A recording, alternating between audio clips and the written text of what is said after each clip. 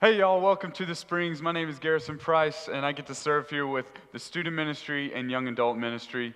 It's a privilege of mine to be here and be able to teach the Word of God. I'm going to start us off with prayer, and then we'll jump right into the teaching today, all right? Lord, we thank you so much for this time. We thank you, God, for the opportunity it is to just open your Word, to teach from it, to learn from it, that it is profitable for proof, correction, teaching, Lord, and training up in righteousness. May you train us up through your Spirit today from your word, Lord. Father, we thank you for the opportunity it is to meet both online and in person right now in the midst of the pandemic. Father, we thank you for the technology, all the people that are sacrificing, Lord, to help make all of this work, Lord, on a weekly basis. And so we thank you, Lord, for the opportunity it is to just be here and be with one another. Lord, we love you. We're thankful for you. And Lord, it's in Jesus' name we pray. Amen. Amen. All right, so hey, about 2.5 years ago, all right, I was working up in Dallas, and I remember a job was presented to me. It was almost 3 years ago now, which is crazy. And I remember a job opportunity was presented to me, and it was about this church down in New Braunfels, Texas. Remember, I was in Dallas, okay, and I didn't know anything about New Braunfels. I couldn't tell you where it was on a map. I couldn't tell you a thing about the town other than I knew that Schlitterbahn was here. That's right. That's the only thing I knew about New Braunfels is, don't they have a really big water park? That is pretty much all I knew. So, first interview for a position down in New Braunfels is with a guy named John Almquist, all right? And I remember meeting with him, talking with him, was like, this guy is a nerd, all right? No, I'm just kidding. Love John. But I remember first interview was with John. Second interview was on the phone and FaceTime with trustees, with Robert and Cole and John. And then I remember they brought me down for my first in-person interview. My first in-person interview was on a Wednesday. I literally drove down on Wednesday morning. I spent the day with John. We talked about the job. He showed me New Braunfels. And that night, I actually got to teach students. That night, picture this with me, okay? I'm a new guy that is interviewing for a job. There were 2 other guys being interviewed as well for the job, okay? So this is my week. I get the opportunity to be with the students at Elevate. At this time, we met at a faithful family's house, the Posts. We love them to death. Love the Post family, all right? And we're at the Post family's, their house. We're in their living room. I'm sitting on the fireplace, okay, at their old house. And I remember there's about 15 to 20 kids sitting and just piled up with each other in chairs and couches all in front of me. Behind them are leaders and then John, okay? John sitting in the back. Remember, I am in my first in-person interviews. I have not gotten this job, all right? So I come in and I'm feeling confident. I'm the guy, I'm coming in from Dallas. I think I have it all figured out, all right? And I feel prepared. You know, John's like, hey, man, don't worry about it. Like, we're walking in, and he goes, don't worry about it, man. Zero pressure. Just be you and enjoy. And I'm like, hey, I got it. All right, do you know who I am? No. So I remember going in, and I remember teaching that day at Elevate that night. And I remember talking specifically, I'll never forget this, all right? Teaching specifically on repetition in the Word of God. Basically meaning, hey, when God repeats himself, or the authors of different books in the Bible, when they repeat themselves, you need to pay attention. Similar to when parents repeat themselves, okay, to their kids, of giving them advice or helping them out. For instance, hey, keep your elbows off the table. Don't chew with your mouth closed. Please shut the door behind you. Pick either outside or inside, not in between, all right? Those types of things. So I was just kind of getting help from everyone out. Hey, what do your parents tell you all the time that you're like, oh my gosh, I get it. I then share my personal experience that my dad would say. I would always leave my shoes by the front door, and I would say, and he would tell me every time, please pick up your shoes. Pick up your shoes, take them 5 steps to your closet, right? Move your shoes, pick up your shoes. And I kept saying that. I would go back to the word, and then I went back. Just like my dad said, pick up your shoes, pick up your And right then, I realized that I said another word that begins with SH, all right? And the whole place just sits in silence. Like, you could have heard a pin drop. And I'm just sitting there, and I see the leaders in the background just like, oh, I just can't believe I said it. And then I literally just lose it laughing. The whole room erupts with laughter. All the kids are laughing, the leaders are laughing, and I'm like, oh my gosh, there's no way I get this job. And John's in the back, you got the job, all right? Like, hilarious, classic moment, all right? Not my best moment at all, not proud of it. Ask forgiveness. I said, kids, we don't cuss, all right? We don't talk like that. It just slipped. Honest mistake. And man, I'm telling you, people laughed. It was hilarious, and it's kind of funny that I'm here now, so clearly we can tell what kind of leader John is that he allowed me to, no, I'm just kidding. But I got the job, so all is good. But man, what an experience. But I remember thinking about that moment and thinking about my attitude and my heart kind of going into that. And it really was one of, hey, I think I have something to offer here. It was one of, man, I hope they like me. I hope that what I have to offer them, they will like me. Obviously, with an interview, you want to be liked. You want to do things to make them happy so that they will call you back. I remember that feeling was just generated in me most of that day, was just kind of putting my best foot forward and my best face on so that y'all would really like me. And it really was an insincere image that I was trying to create. It really was at times just fear of man, meaning I was just mindful of what y'all thought of me and what John thought of me. Would I get the job? And so I thought I had these answers and this false sense of security that I was trying to put on myself and around myself so that I could make people happy or impress. You see, I feared what man thought of me during that day. Obviously, jokes aside, and yes, some of it was fun, some of it was genuine, like most of it was genuine that whole day. I'm not saying I lived out of that all day long, but there were incentives in my heart, there were times in my heart during that time for me, where that was clearly evident. And so, today I'm going to talk about that fear of man in a way, and also the fear of God, and the difference between that. When I feared God, there was confidence, there was calmness, there was peace. When I feared man in that instance, right? I was rushing. I was probably trying to be someone I wasn't. I was I was saying things or doing things, and I was living in a false reality, in a false identity of that's not who I am. And so we're going to talk about a little bit about that fear of God and fear of man. You see, fear of God and fear of man are incompatible. They're incompatible. What do I mean by that? Fear of God and fear of man don't mix. It's like oil and water. Fear of God and fear of man don't mix. You see, I think we all have a problem with this. Let me explain. So when I say fear of God, it literally just means like, God, I want to honor you. God, I acknowledge you are God over my life. You are sovereign. I respect that. I'm fearful knowing you are all powerful and all loving and all knowing. When I live out of a fear of God, it says in Proverbs chapter 1 that the fear of God is the beginning of wisdom. Fear of man, what do I mean by that? Fear of man is literally just, I'm fearful what you think of me. I'm fearful of what you want me to be. I live in the fear or the constant tension of making you happy, and I want to please you at all times.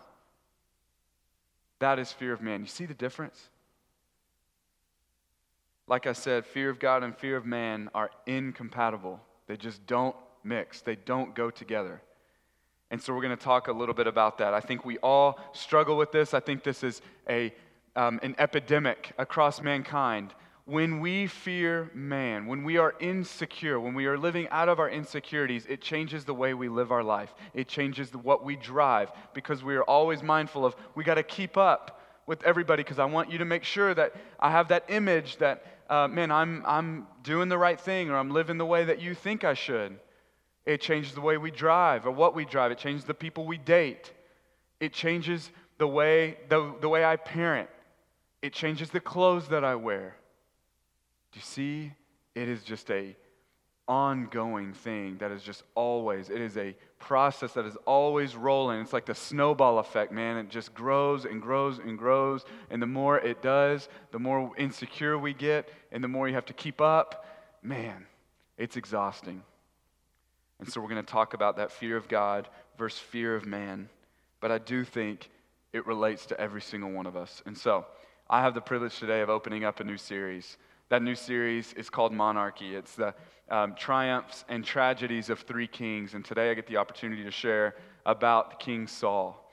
And man, I'm excited. We have not been in the Old Testament in a while. I'm pumped. All right, and so get your Bibles ready. We're going to be in 1 Samuel chapter 15. And then we'll backtrack a little bit as well, but you can get your Bibles out and get ready to turn. I just ask you, stay with me. We're going to take some notes, and we are going to dig into the Word today.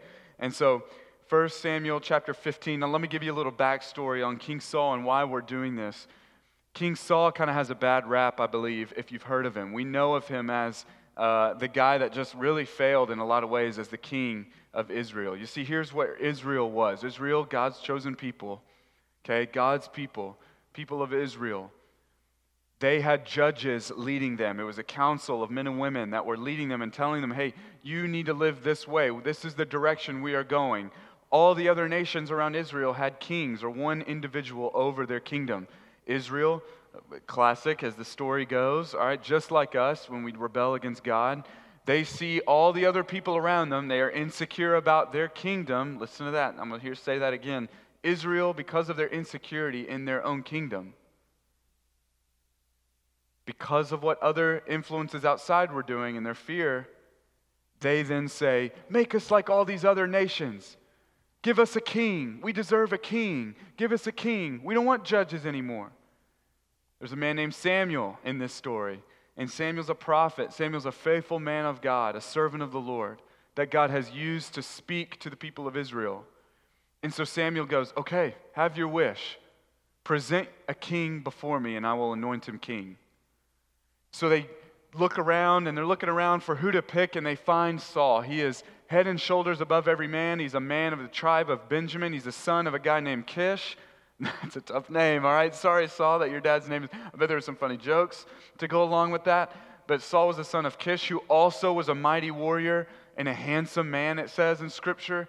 So Saul comes from really good genetics. Saul is head and shoulders above every other man in the kingdom of Israel. Really good looking. From the human eye, that is the king. That's a leader. He's going to stand out. He's going to lead us. So they present Saul. And Saul and Samuel, immediately Samuel knows, man, his heart breaks because he knows, like, man, this is against the Lord's will, but the Lord is going to allow it. And so the Lord allows this to happen. And what's amazing about this story and about Saul is that the Lord really did bless Saul. He gave him every single opportunity to succeed. He anointed him king over his people. He anointed him as the first ever king. He changed his heart and he gave his Holy Spirit to him. The Spirit of the Lord was on Saul. His heart changed. And so Saul has every opportunity. He's been given every gift to succeed as a king. And so we're going to pick up in the story, and we're going to talk through that. We're going to see Saul's triumphs. There really were great things to learn from King Saul and gifts that he had when he feared God. And then we're going to see, unfortunately, the other side of it when he feared man and his tragedies that ultimately led to his demise. And so pick up with me. We are going to read in 1 Samuel 15, chapter 15, and here we go, verse 1. We're going to jump in. Just read with me. I'm going to read quite a bit. And Samuel said to Saul, the Lord sent me to anoint you king over his people Israel. Now therefore listen to the words of the Lord. Thus says the Lord of hosts. This is Samuel speaking to Saul. I have noted what Amalek did to Israel in opposing them on the way when they came up out of Egypt.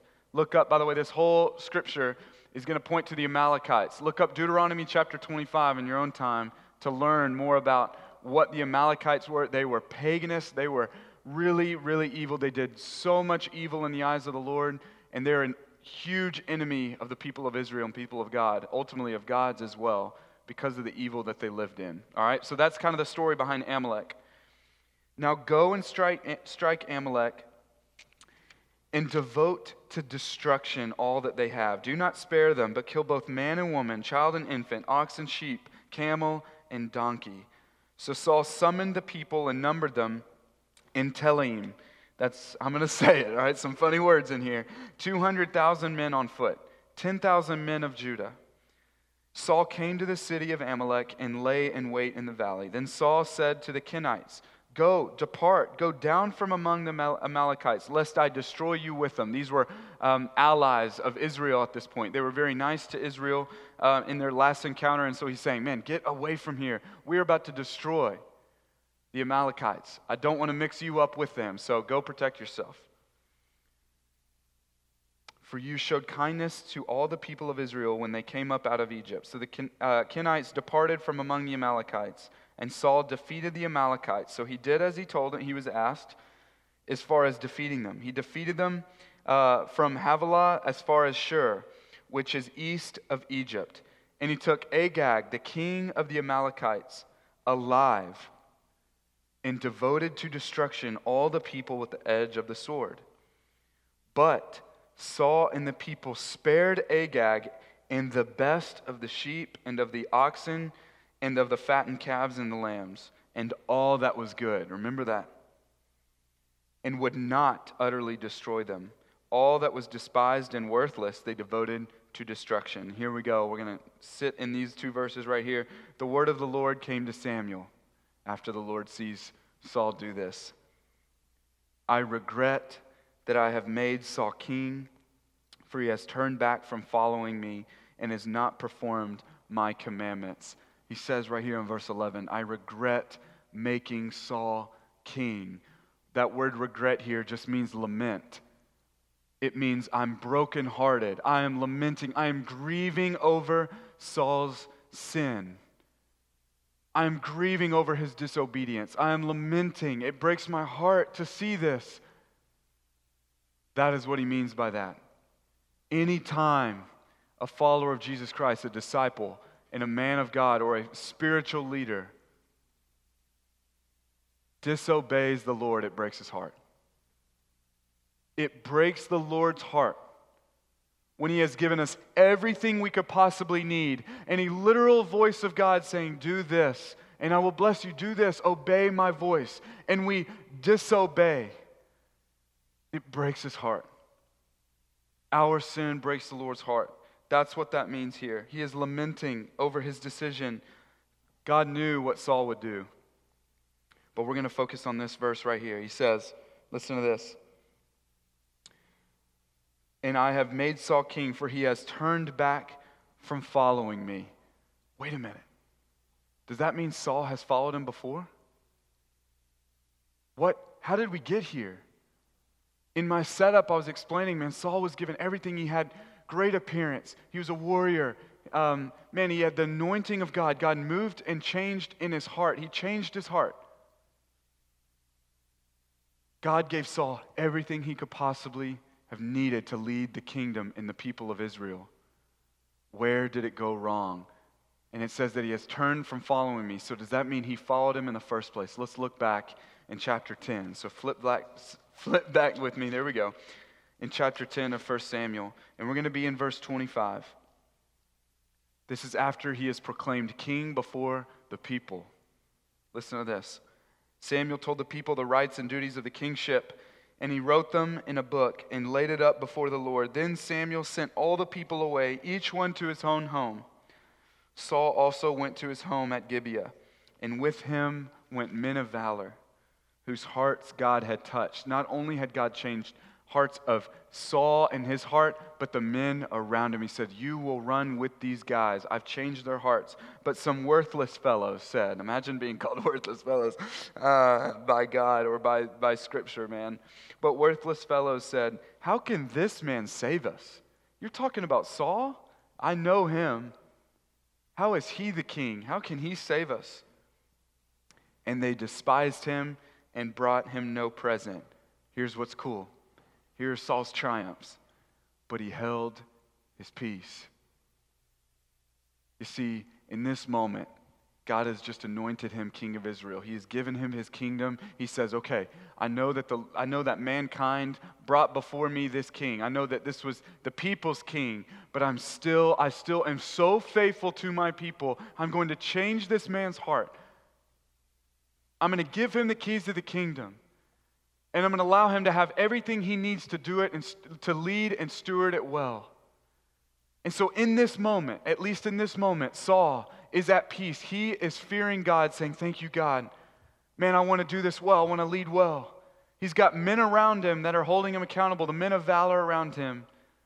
These men are mocking him in his ears. How can this dude save us? They didn't bring a present. They despised him. Notice, he didn't get caught up. The fact that they didn't like him. Saul's triumph was that, man, he was content in his anointing as man and as king. He held his peace. There are some triumphs in his story, man. His triumph was that he held his peace, and in this moment at least, he feared God. Because he didn't fear man, he was able to hold his peace in that moment. Let's keep looking. Another triumph. So Saul's triumphs, number one, was he was content in his anointing as king. Number two, okay, we're going to look in 1 Samuel chapter 11. There's this king named Nahash, the Ammonite king, who is, again, just bashing the people of Israel. And so all these people of Jabesh, it's just a tribe, it's a group of people in the tribe of Israel as a whole, right? They're hiding, they're terrified of this king, Nahash. They're terrified, they're hiding in their houses. Saul comes out from the oxen. He comes out from this field and he's like, why do I hear all this crying? In verse 6, why do I hear all this crying? Who are these people? Why are they weeping? And he goes, oh, they're weeping because they're being bashed by this. They're afraid. They're so fearful. And he literally gets yoke of oxen, which just means two. There's these two oxen that are walking together. He gets these oxen. He cuts them up into pieces. He sends them out throughout the camp of Israel and goes, if any of you do not come out of your tents to lead with me, to go and put to destruction this king and go to war with me and with Samuel and with the Lord, let this be done to you as well. Meaning the oxen. He was bold, man. He was courageous. He put his foot down. He's like, I will not allow us to hide and whimper when the Lord is on our side and when this little king Nahash is talking trash about us. You see, Saul was bold and courageous. And then lastly, the king of Israel was always their purpose. Every king's purpose, the way that the king was to keep the people united. The people of Israel. At the end of this chapter, after they were given victory because of Saul's courage, because he feared God, and through that fear of God, courage came about him, boldness came about him, and he led through that and brought victory to the people of Israel. Verse 12 in chapter 11 says, then the people said to Samuel, who is it that said, shall Saul reign over us? Bring those men that we may put them to death. But Saul said, this is Saul, not Samuel. Not a man shall be put to death this day, for today the Lord has worked salvation in Israel. Let's go, Saul. Then Samuel said to the people, come, let us go to Gilgal and there renew the kingdom. So all the people went to Gilgal, and there they made Saul king before the Lord in Gilgal. There they sacrificed peace offerings before the Lord, and there Saul and all the men of Israel rejoiced greatly. When Saul feared God in this moment, he was content in his anointing as king. He led in boldness and courage in battle. When he was fearing God, there was restoration in the camp. There was renewal and rejoicing in the people of Israel. Let me say this. When men and women who follow Jesus Christ, when men and women who love the Lord and call on him as their Lord and Savior, fear him before anything else and fear God alone.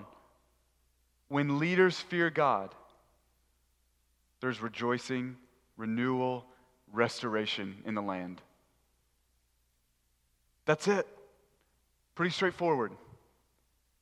Saul's triumphs came from at that moment of fearing God, and we see his triumphs through his courage, his boldness, his security in his anointing as king. And then lastly, he helped unite the people of Israel. You see, that courage comes to mind, and that's possible when anytime we live in the fear of God, for any of us as followers of Jesus Christ. It makes me think of my friend Kim Francis, member at the Springs. Kim comes to Kelly Boyd, another faithful woman of the Springs, loved both of them dearly. Kelly Boyd at the time led Big Serve, which we all know of us going out in the community and serving different times of the year, and service projects. And Kelly was leading that at the time, and Kim goes, man, I would love to help. We just moved into town. I have a heart for this. I want to help you. Kelly literally goes, come on, please help me. And then also Kelly's like, man, if you want to take more of this, go for it. Kim's heart for the Lord, her fear of God, and heart for serving the community, then she takes it to the next level of saying, okay, now I notice that there are over 60 churches in New Braunfels, and they're kind of all doing their own thing. I think it'd be amazing. What if the Lord would have us unite these churches together and their pastors together? So 2.5 years ago, Big Serve became a Big Serve event with different churches in the community. It started out small. Different pastors were in those meeting rooms. And then December of 2018, I'll never forget this, there was a luncheon where they asked, Kim was going to be there, John was going to be there, and a couple others. And they asked Kim, they said, Kim, you got it. You've got the vision for this. You lead this meeting. A woman, probably I think the only one besides Alice here at McKenna, was in the room of 20 to 25 different men. And Kim leads faithfully, says, man, what if, and here's the vision, and she shares her vision for Big Serve, and for this thing called Unite New Braunfels. What if these churches came together and served together, and these pastors? And what has come out of that is now over 20 churches a part of this. What has come of that now is a monthly meeting of pastors.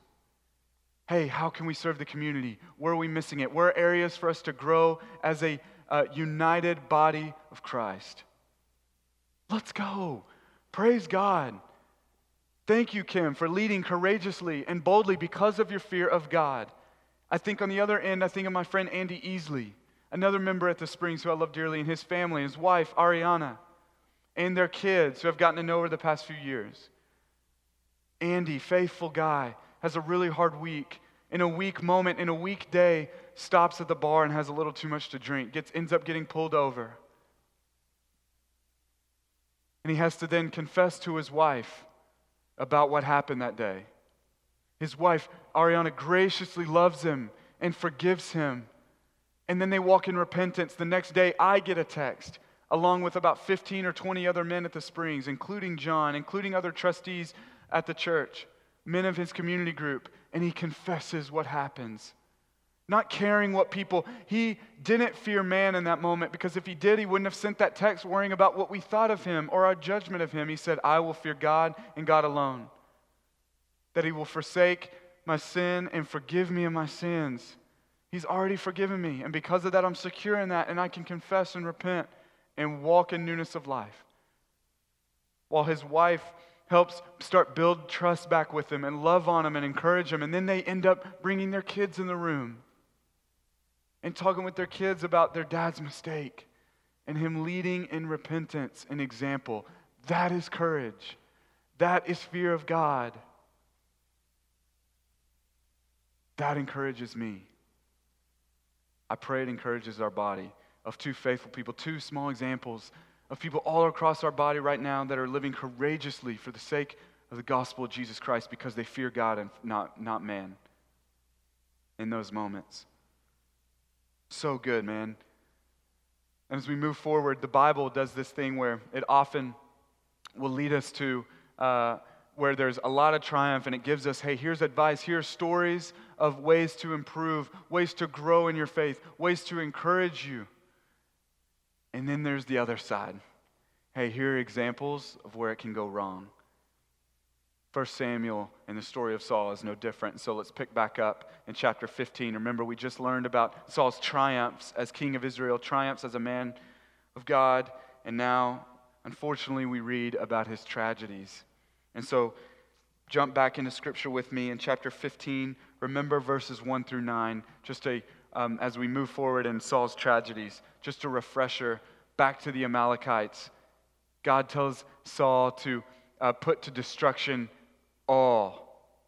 everyone, livestock, everything, all belongings. Put it to destruction. Do not leave anything. And Saul puts to destruction what was worthless in man's eyes, but what he thought about, man, there's some wealth to hold on here. There's a king as a token of our victory. Look at who I got who we conquered. To his men of Israel and saying, man, take your livestock, take these goods, the spoils of war, enjoy them. He disobeyed the very word of God. And it's tragic. And because of this, it says that the Lord lamented. He regretted. He breaks his heart that Saul would do this. And so Saul's tragedies begins with his incomplete obedience. His incomplete obedience. He was given commandments to follow, and he didn't complete them. And then in verse 13, it's a heartbreaking verse where Samuel goes to Saul, and Saul goes, look, Samuel, look, I did what you asked me to do. I did what God told me to do. I followed his commands, and I obeyed. Incomplete obedience. And because of it, because he feared man more than God, and feared man's words and what they would think if they were able to have the spoils of war or not, because he feared that before the Lord, it's a tragedy, and he's starting to lose a grip. He's starting to lose control, and it's a slippery slope from there. Incomplete disobedience. You see, we are Saul, church. We're not Samuel in this story. We're definitely not the Lord in this story. We're not the people of Israel in this moment. Like, yes, there are characteristics of Israel in this time that are us. We are Saul. Anytime we have been given commandments from the Lord and ways to live and have life to the full, and we choose our own way. We choose partial obedience. We delay obedience for our sake. Incomplete obedience.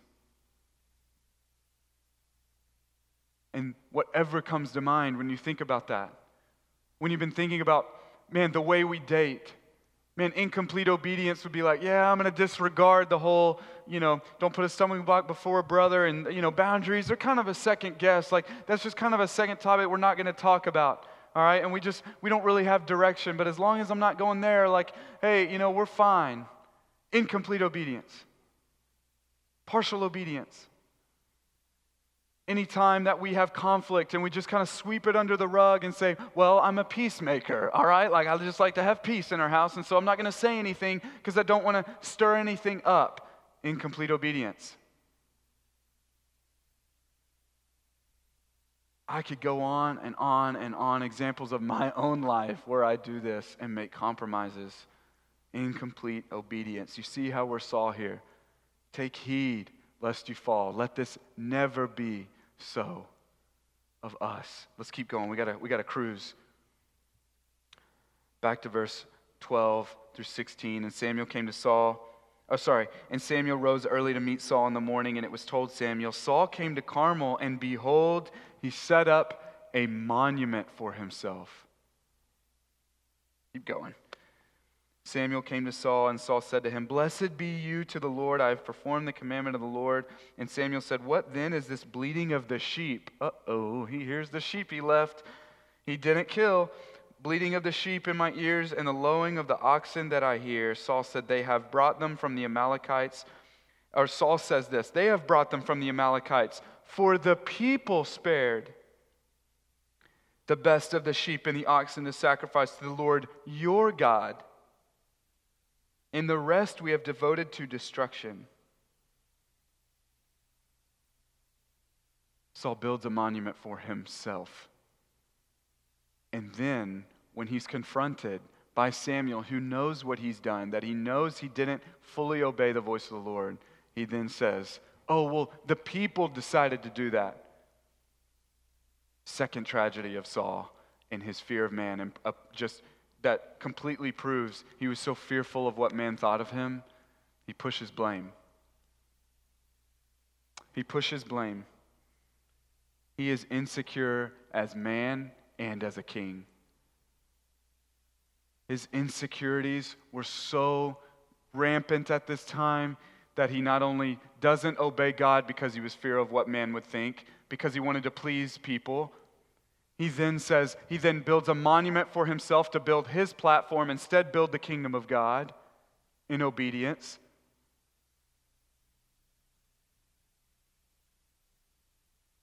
And he's insecure as a man and a king, and then he shifts blame and says, and he doesn't take ownership for his mistakes. Tragedy of Saul breaks my heart. Insecurity as a man and as a king. There is no room, there is no mixture possible. Fear of God and fear of man are incompatible.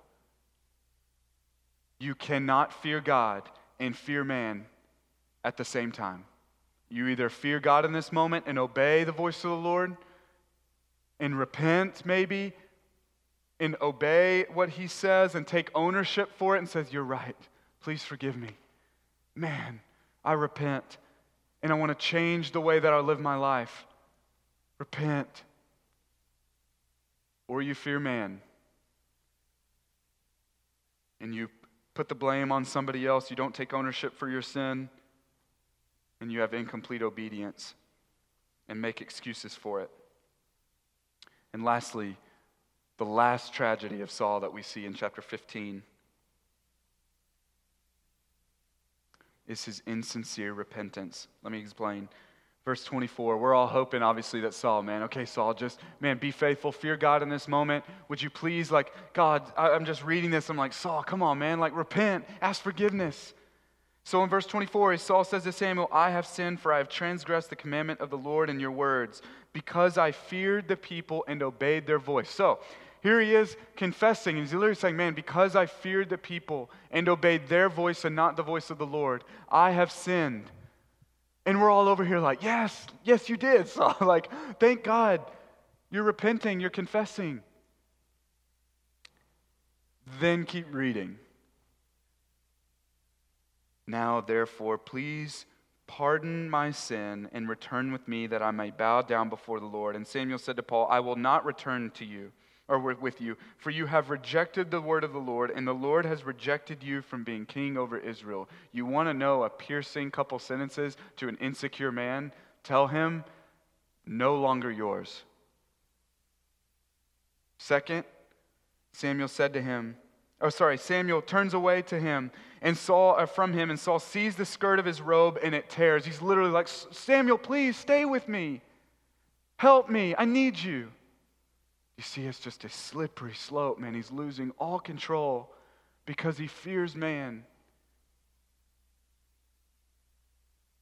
And Samuel says to him, the Lord has torn the kingdom of Israel from you this day and has given it to a neighbor of yours who is better than you.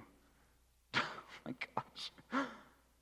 An insecure man that fears man and is fearful of other people and what they think about him and the image that he presented. You see, Saul thought that the people wanted an image to follow. Saul thought that God just wanted this perfect image of him that would be the perfect king, when God just wanted a willing and humble heart and an obedient heart to lead his people. The people just want an honest leader, one that's noble and courageous and that fears God and repents of sin. He missed it. And because of that, he loses the keys to the kingdom. And here's where we wrap up. And also the glory of Israel will not lie or have regret, for he is not, speaking glory of Israel, meaning God here, he is not a man that should have regret. Then he said, this is Saul, I have sinned, yet honor me now before the elders of my people and before Israel, and return with me. I have sinned, but make sure that you honor me before people so I don't lose their, trust, or that my image isn't marred by my sin. Verse 24 makes a lot more sense now. Insincere repentance. When we repent or confess of sin in our own lives, and we worry about the outcome of what could possibly happen, and we don't repent fully or don't confess fully of what actually happened or what's going on, whatever that may look like, we are acting as Saul. God knows our hearts. Samuel knew in this moment what he had done. He knew his repentance wasn't real. When you are insecure, you have insincere repentance. When you're worried what people will think about you, repentance is never sincere. You see, fear of God, fear of man. It's pretty straightforward. And so, fear of man was his downfall. We saw that Saul had every opportunity, has been given every gift to be a leader and to be the king of Israel. He was anointed by God. His heart was changed. He was given a prophet to help him with literally every decision, Samuel being there to help him and to guide him. And we saw some of the time that Saul lived in the fear of man, he was able to obey. And he was able to find courage and boldness and leadership. He was confident and content in his anointing in chapter 10. Remember that. And then we saw his other triumph of just his obedience, and that he united the people of Israel through peace, through rejoicing, and through victory in the Lord. And then we see Saul's tragedies, and the tragedy it really is for all of us in fear of man. When we are so caught up in what people think about us or the image we have to present to someone, the mask we have to wear to keep up with everybody, to make sure that, man, I'll do whatever it takes for you to like me, to please me, to appease you. We see incomplete obedience, insecurity as a man and as a king, including pushing blame on others, building a monument for himself. What monuments are we building for ourselves through our insecurity and insincere repentance? It is a tragic story of potential just gone wrong. And so what do we do now? So what now? If I am Saul, what now? Number one, repent of fear of man. Check your motives and check your heart. What decisions am I making today? How is my life dictated by my fear of what people think about me, the crippling anxiety of, I wonder if this is okay with people around me? My everyday decisions that are decided by perception and other people's perception of me, or how I want to project myself, or the perfect image of myself that I want people to see. Repent. Every day that I've studied this week, it's just been a humbling reminder for me in my life of where I do this and where this is in my heart. Check motive and posture of heart, and then when you understand the Lord, and when you understand that fear of God is the beginning of understanding, security comes from that, church. There is nothing more attractive than a leader and a follower of Jesus Christ that is secure and fears God and doesn't fear man. Nothing more attractive than a secure disciple of Jesus Christ. Security being from the Lord himself and not man. When we fear God and not man, there is security. Who will we choose today? I wrap up with this story. Like I said, all right, I'm still here on this stage, so 2.5 years ago, in that weak moment at the post house, all right, clearly by God's grace and by y'all's grace as a church, I was able to get the job. And I've loved it, 2.5 years. But I'll never forget this. My first day on the job was July 15th, 2018. July 15th, if you remember, was a Monday. All right, I don't know who else remembers that. You calendar people, that'd be crazy. But anyways, so July 15th was a Monday. I started the day before, technically at church on Sunday. Monday morning, I hang out all day with John. We work. He shows me the office, or in the making of one, kind of in the old office, right? And that night is literally the first ever Monday night of our Regeneration ministry. And it's a recovery ministry, a gospel-based recovery ministry. If you would like to be a part of that, or man, if you're struggling with sin or addictions of any kind, or just you can't get over whatever the Lord, or you're wrestling through some of your past decisions, whatever, man, please join us, 6:30 on Monday nights. Still going on 2 years later. So I joined that ministry, and I'm going through it. I started that night, July 15th, 2018. And it's the pilot group. And I'll never forget, over the next few weeks, I start to kind of meet some of the men that are going to be in my group. I'm the youngest guy there. We get in the circle. I look around the circle. They are literally all dads of students in my ministry. And as I am called to repent and share my sin and share why I'm at Regen, I'm literally like, this is who you hired, all right? Like, here's my sin. I'm a mess. And I remember that fear of man creeping in. Don't share all of it.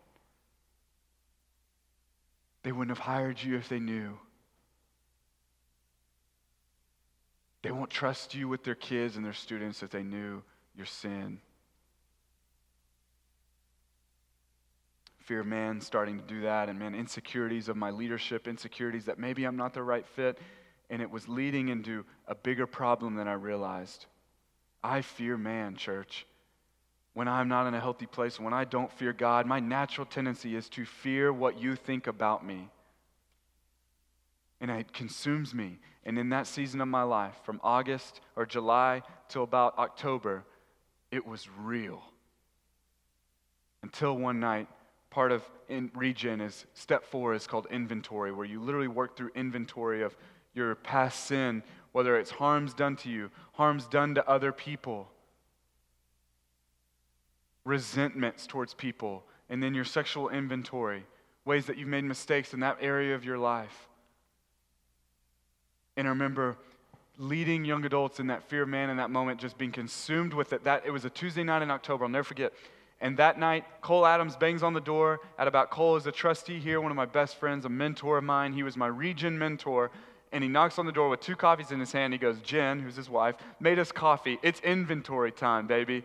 All right? And I remember being there after young adults. I'm wrapping up that night in the office, and we sit from 10 p.m., like 9:30 p.m. till 1 in the morning, where I am in tears sharing my inventory of, will you ever trust me again? You don't know what I'm about to share with you from some of my past.